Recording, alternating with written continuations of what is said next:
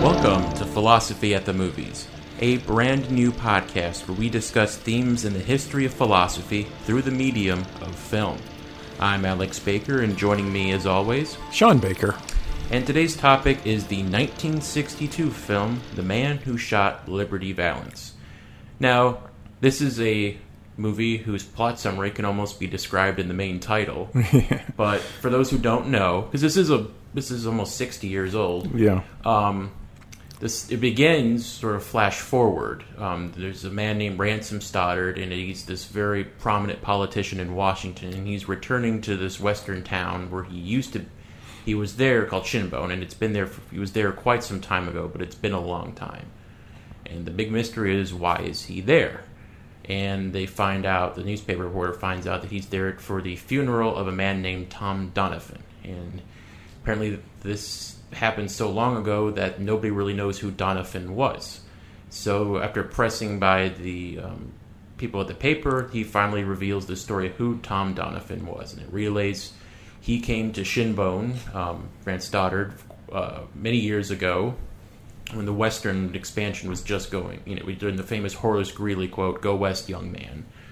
And as he's heading into Shinbone, his stagecoach gets robbed by a notorious outlaw named Liberty Valance. And after trying to stand up to Liberty Valance, he gets beaten and whipped, and he's sort of carried into the town later on by stretcher. He's taken care of by Hallie, is her name, right? Yes. Hallie and the two Swedish cooks that she works for at this restaurant. They take over, and Donovan, and Tom Donovan helps him out. But then they have this debate on what to do with Liberty Valance. Donovan is, settle your affairs yourself, bring a gun, and that's how you take care of him. But Stoddard is a studying lawyer, and he believes, no, law and order. This is what you need to do. And basically, as the story goes on, the threat of Liberty Valance gets more and more. And then, well, not really a spoiler, it's in the title of the movie. Mm-hmm. It gets into a showdown after a fight for they're fighting for statehood, and Valance does not win the election. He's about to kill Ransom Stoddard, but Stoddard also has a gun. He fires, and it looks like Stoddard kills Liberty Valance. And as Liberty Valance dies, then there is a push for statehood. He's about to be nominated for a position, and he doesn't want anything to do with it. He walks out, but then Donovan stops by, and he feels guilty about shooting Liberty Valance, and then the big reveal is that Donovan was the one that killed Liberty Valance. And then Donovan says, because now Hallie was the woman he was in love with, but now she's moved towards Stoddard. So he says, she do this for her, you do this for him. And so then he decides to accept the nomination. And then it flash forward, so he feels the rest. He's become a prominent politician with even now prospects to become the president of the United States, because he's been billed as this man who restored order because he killed this outlaw.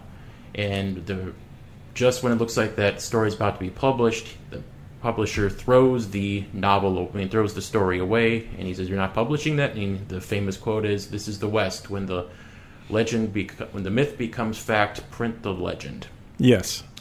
And so that is the story of the movie. Yeah, that's very good. Apparently it's taking place. I did a little bit of research. There is actually a river called Picket Wire River. And it was in the territory that is now present-day New Mexico. And that kind of makes sense because you see a sizable Hispanic population in the film. And the landscape looks very American Southwest. Yes. So apparently it is somewhat based on fact. We also have a little bit of a clue, since it's from that era from 1848 to 1912 where that was a territory. It didn't become a state until 1912, New Mexico. Mm-hmm. But there was a process in doing that, and you see that Rance Stoddard is a part of that process. He's elected as a representative of the territory south of that Picket Wire River, and most of the people in that territory want statehood.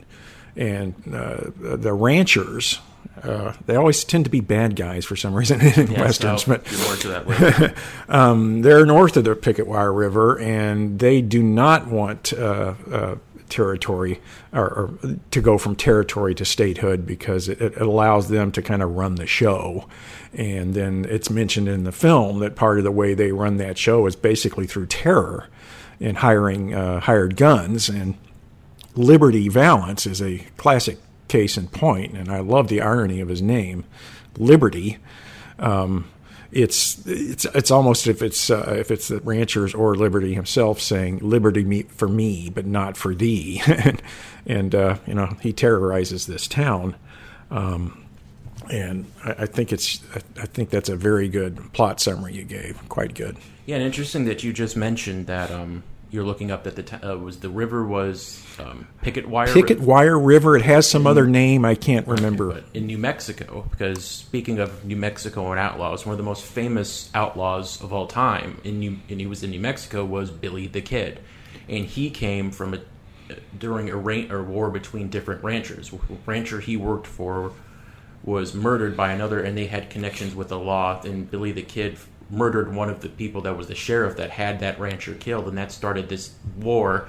And it got so bad, the then governor of New Mexico at that time, Lew Wallace, who went on to write Ben-Hur, had to step in. And it's interesting because it is a time period in American history where civilization and the rule of law was tenuous, if it was there at all.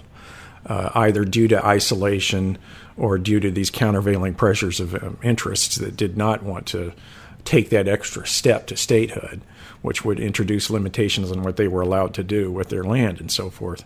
But also, very often, it would be the case that what passed for law enforcement in the territories was inept. And we see that in this film with Marshal Appleyard. I love Andy Devine. He plays the same character in almost every John Ford movie. Right? Yes. Whippy guy. Yes, and you wonder how the hell he became marshal. I mean, he's got absolutely no ability to enforce the law or courage to enforce the law. And maybe that's why he became marshal, because he was an easily controlled figure. I guess that could have been the case. Yeah, I love that scene when it's after Liberty Valance dies and Donovan sort of kicks out the two henchmen, and he says, drag these guy out of there, Marshal. And Marshall's acting like, yeah, I dragged you out of it. You can tell the Major Apple. And as he kicks the door open, he walks back, and the door hits him on the rear end, and he jumps because he thinks they're going after him. Yes. He's just so spineless. Yeah, because Tom Donovan is really, really the one person in this town until Stoddard shows up that you can say is doing any kind of effective work at maintaining civil order, if not law and order, but certainly doing so, as he points out of necessity, with a gun. And the contrast, I find the contrast at the beginning of the film between his point of view and Stoddard's point of view. He's come from the East, and the East is very well established, large cities. The rule of law has been in place at least since the 1700s, probably farther back. So he comes with that mindset to the West, and he almost appears comical to Donovan, because he's naive and ill-prepared for the situation he's being faced with. And he says, you will need to get a gun. And Stoddard's dead set against it. He doesn't think he needs to. He thinks, I've got my law books. I can take steps necessary to get this man arrested by the marshal. Yeah, right. He's afraid to death of the guy. He's not going to arrest him. But gradually, over the course of that first, half to two-thirds of the film, you see him coming around to the realization that, this is a circumstance where it's not possible to take the normal legal route. You do have to resort to violence to check violence and coercion. And it's interesting to see that character development in him. He gets that gun very grudgingly. He keeps it a secret that he's going out and training with it. We have that great scene when Donovan finds him trying to train and shows him how far he has to go before he has a prayer of being able to stand up to violence. I think there's a metaphor there. When I watch this, there's a metaphor there for modern society, and it makes us remember how tenuous civilization is, how tenuous the rule of law is, how lucky we are that we're in a country where basically it's pretty well in place, and you have a low level of the kind of disunity and chaos that we saw was very common in the Old West, a very kind of a Hobbesian environment, people looking out only for their own interests, and realizing there's a significant enough number of people that are doing that in the territory that even if you're not inclined that way, you do have to, as it were, protect yourself with the gun. Yeah, and you see that with Tom Donovan. I can see him as the famous Western lawman you would see. I'm thinking mainly Wyatt Earp. If you read the story of Wyatt Earp and the famous shootout at the OK Corral, he didn't exactly go by the rules. Some of his stuff may have been illegal, especially after one of his family members was killed against one of the Clantons. And he went on a rampage and started killing a lot of people. So it's once again this whole, you have these guys that came in, they went outside the law to settle the West. And just like Donovan, once law and order came in and statehood came in and you started seeing that land more civilized, there wasn't really much need for them anymore. They went away. Their time was done, which also makes me think of another classic Ford film with John Wayne, The Searchers. Yep. Once Ethan Edwards, his character's job is done in that movie, you can almost see him, he's awkward, he's standing, he doesn't really know what to do, he's not let inside, he just roams again. Yes. You see the same thing in that character. Once Liberty Valance is dead, once Rance Stoddard's become on his way to become a prominent politician, and Haley's choosing him instead of Donovan just, you never see him again after that. He just dies, and you don't really know what happens to him then. Yeah, and I see parallels there, not only in the American West, but in more recent world history. It tends to be the case that when there's an existential threat and something like World War II, for instance, societies that do respect law and order nevertheless appreciate having and make use of people that, to put it bluntly, like to fight. You can think of Curtis LeMay as an example of that. Bomber Harris, he was a general in the British Air Force during World War II. These guys did some rough things, fire bombings, carpet bombings.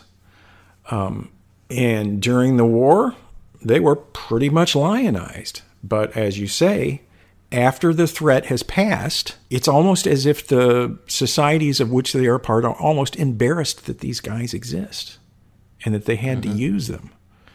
And you see a kind of moral distancing from these guys. It's a strange conflict or dichotomy or almost lack of admission on the parts of these societies. Sweeping it under the rug. Sweeping it under the rug, exactly. A lack of admission that, you had these extreme emergency situations and you had to make use of means that normal civilized societies do not.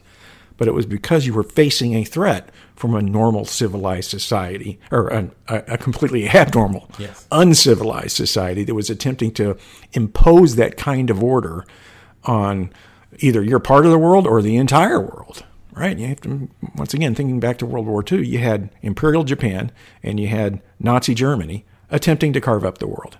The world would have been very much different and a horrible place to live if they had succeeded. And the uncomfortable fact, I think, and argument can be made, is they would have succeeded without the use of extraordinary and usually immoral means to stop them.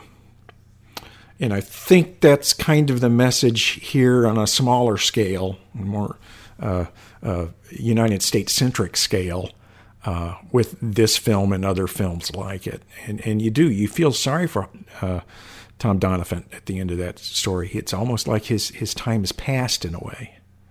They do a good job of contrasting the settled state of New Mexico there at the end of the film, and at the beginning when he first arrives.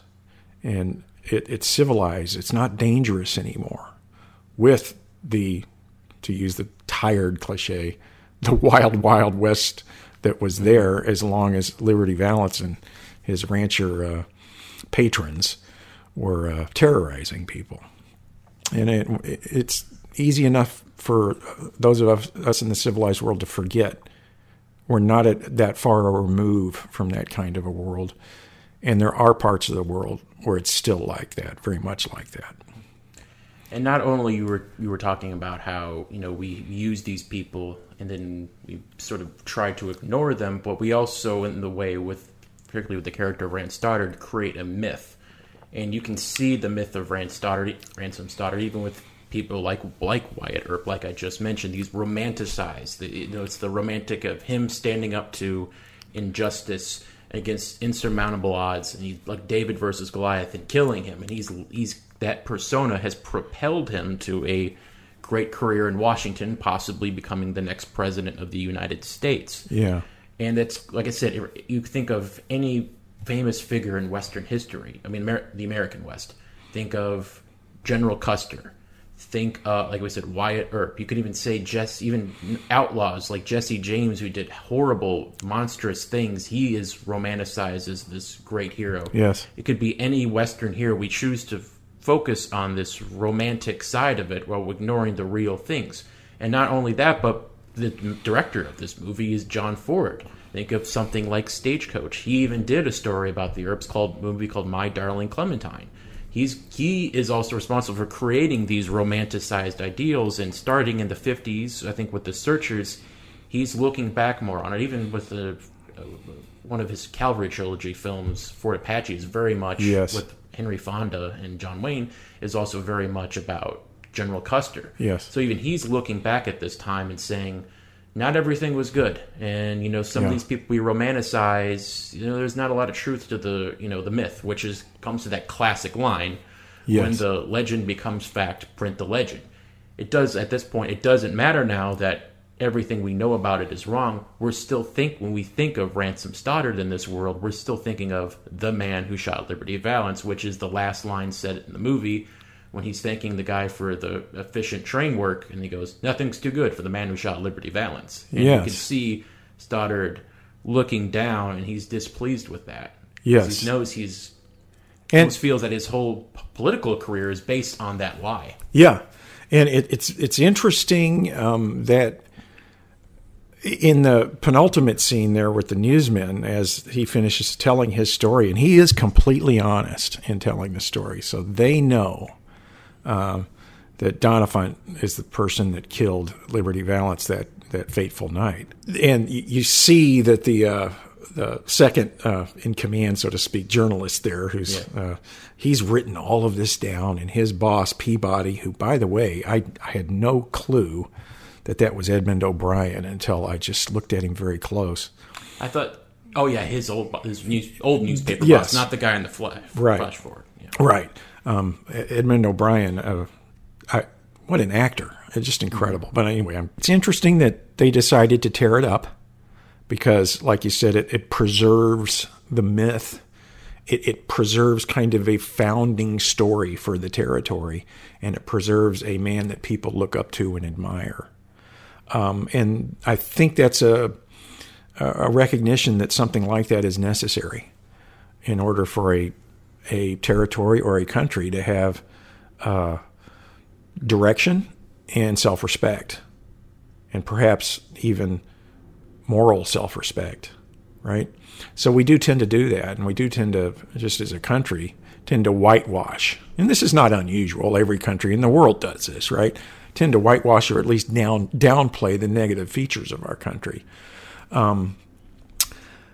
But what I find, maybe Ford is after here, is that it's almost a uniquely American trait, though, that we are self-critical, and we do go through that, as it were, that cycle of myth making, and then getting more realistic about the myths and the people involved in the myths, and then recalibrating, and then moving on. I think that's indicated in the film in several ways, but very subtly in a couple of instances. It's indicated very subtly with Pompey. Mm-hmm. There is that scene in the classroom where we have Stoddard attempting to educate and civilize people, and so that they can understand the rule of law and the founding document of the United States, the Constitution. But what they end up talking about is the Declaration. And the statement Jefferson made in the Declaration about all men being created equal and having unalienable rights. Pompey's the one that brings that up. Mm-hmm. Especially that it's Jefferson that said that with his story. Yes. And so that's kind of as it were, a positive spin, but also a reminder from Ford to the audience that, and this is 1962, you have to remember this, that, hey, we have these ideals. They're great ideals. They're the proper ideals, morally speaking. We're not living up to them. And it took a war. It took the use of force and guns to at least get us stepping in the right direction in these ideals. And you do have that amazingly contradictory personality of Thomas Jefferson there as a classic case in point. He owned slaves. And he children with one of his slaves. Yes, and he recognized the inconsistency in his own opinion, or in his own positions, and the position was primarily taken for political purposes. But he recognized it, and it became enshrined in the founding concepts of the country. And that kind of seed, it grows, and it's something you can't ignore. And eventually it develops in the ways, that we saw during the Civil Rights Acts of the 60s, right? So you have that, but then you also have, that was the kind of the more hopeful scene. But then you have scenes that remind you of Pompey's position is still almost as if it was pre-Civil War. During that meeting they have about statehood, and he's not even allowed in the room. You see him on the left of the frame as everybody's going in to vote. He's left, and you can see he has this sad look on his face. Yes. But throughout the movie, he never really protests his position. He never gets angry or upset. So I'm not saying he was content with it, but he doesn't seem like he wants to protest. Yeah. And you want him to. Or you want Doniphan to protest on his behalf. After all, he works for him. And a very slave-master-like relationship. Yeah. And although there's that element of familiarity with him, too, once again, a great use of tension in the characters there. And I think Ford's point is that in terms of civil rights, we had a long way to go. Yeah, I do want to mention the actor that played Pompey is Woody Strode. Woody Strode, interesting, before he pursued a career in Hollywood, he was a football player. He played on UCLA with Jackie Robinson in the late 30s. And later on, he played a couple of years in the NFL and in the CFL. But then he later pursued, but one of the 2 years earlier, he did a film with John Ford called Sergeant Rutledge. And he was the main star of the movie. He's a Buffalo soldier who is falsely accused of raping a young white woman. And he does that, and it was reading some backstory behind this. I know John Ford get on his actors' nerves, and he was using Woody Strode to sort of tick off James Stewart and John Wayne. Because John Ford always liked to insult Wayne by using his lack of military service in World War II. Woody Strode served in World War II in campaigns, and he also played football, just like John Wayne played football before he played. And he would tell John Wayne, look at that man there. That's a real football star. That's a real war hero. Yeah. And he did that with pointing at Jimmy Stewart on several occasions, too, because Jimmy Stewart was a B-17 bomber, and 30 missions I think he flew. Yeah, you can even see that in the movie. He's not making Woody Strode a massive, huge part, but he is still letting the audience know, like, look, he's not being allowed to vote. Yes. He's not even allowed to drink at that bar. Yes. When he's trying to get an education, John Wayne says, no, you work in my house. Yeah, you leave right now. Yeah. And when he's about to recite, all men are created equal, that's when John Wayne goes, whoa, whoa, whoa, whoa, whoa, whoa, whoa, come back here. Yes, exactly.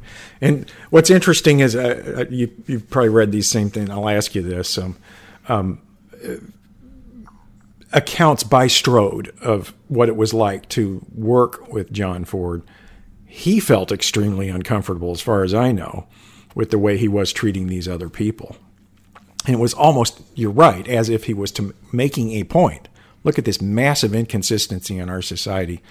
I'm going to pick on you guys for the benefit of Mr. Strode, and almost from his point of view. But Strode, nevertheless, he didn't like it. Was this the end of the classic era of the Westerns? Because I believe I'm pretty sure this was Ford's last Western, because he lived until the 70s, but I don't think he made any other Westerns, or at the very least, any Westerns that are really well regarded after Liberty Valance.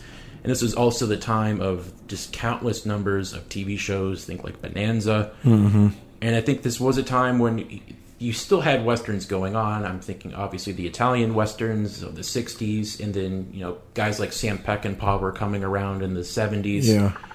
But I think this was the end of the golden era of the Westerns. Well, I think in his work, there's that interesting time period. It's right around kind of the centenary of the closing of the Old West and the civilizing of the Old West. So I think there was an element of nostalgia there, and looking back and recognizing almost how lucky we were that civilizing project succeeded, right around that period of the 60s. So I think that's a very classical Western theme. Founding of law and order, civilization growing roots into territories, right? And you don't see that as much in modern Westerns, right? That same kind of large theme. It's just I do wish there would be more Westerns made, because I think it's probably my favorite genre, but it's just you don't see a lot. Oh, if you do see a lot of it, it's like these straight to on demand movies starring like actors who haven't been big since the 80s. And it's like Wyatt Earp's Revenge or The Return of Doc Holliday, kind of straight to B movies. B movies, exactly. Yeah. Yes, but it's not like the B movies where it's like kind of fun or stylish, something like a Leone film. Leone's early films were like that, but But you might have a comeback, because I think one of the video games, I haven't played this video game, but nearly everybody who plays video games loves this game called Red Dead Redemption 2. And it is a film that is a Western, but it takes... I've seen trailers and stuff, and it takes heavily from classic Western movies. There's a lot of Leone in there. There's a lot of Jesse James. There's a lot of rich Western history in that. So maybe it'll be making a comeback, but I don't know. Well, is there any part of that video game where a main character is attempting to explain to the people out there in the sticks how legislation occurs and how the democratic process works in representative government? No. So I kind of think is almost the fundamental difference. I mean, in a way, Ford captures that era, that centenary look back of appreciation. There were still people alive then that remembered those days, and we're well past that time now. And I think that's part of the reason maybe the Western has faded to some, or at least that style of Western has faded to some extent, is because we've become too used to what we have, the gift we have. And it was imperfect. You mentioned the terrible treatment of Native Americans, but what did you get as a result of the taming of the West, so to speak? You got the United States of America. Yep. Thank you for listening to this week's episode of Philosophy at the Movies. You can find this podcast and more podcasts produced by the Stockdale Center by visiting the Radio Stockdale page at usna.edu.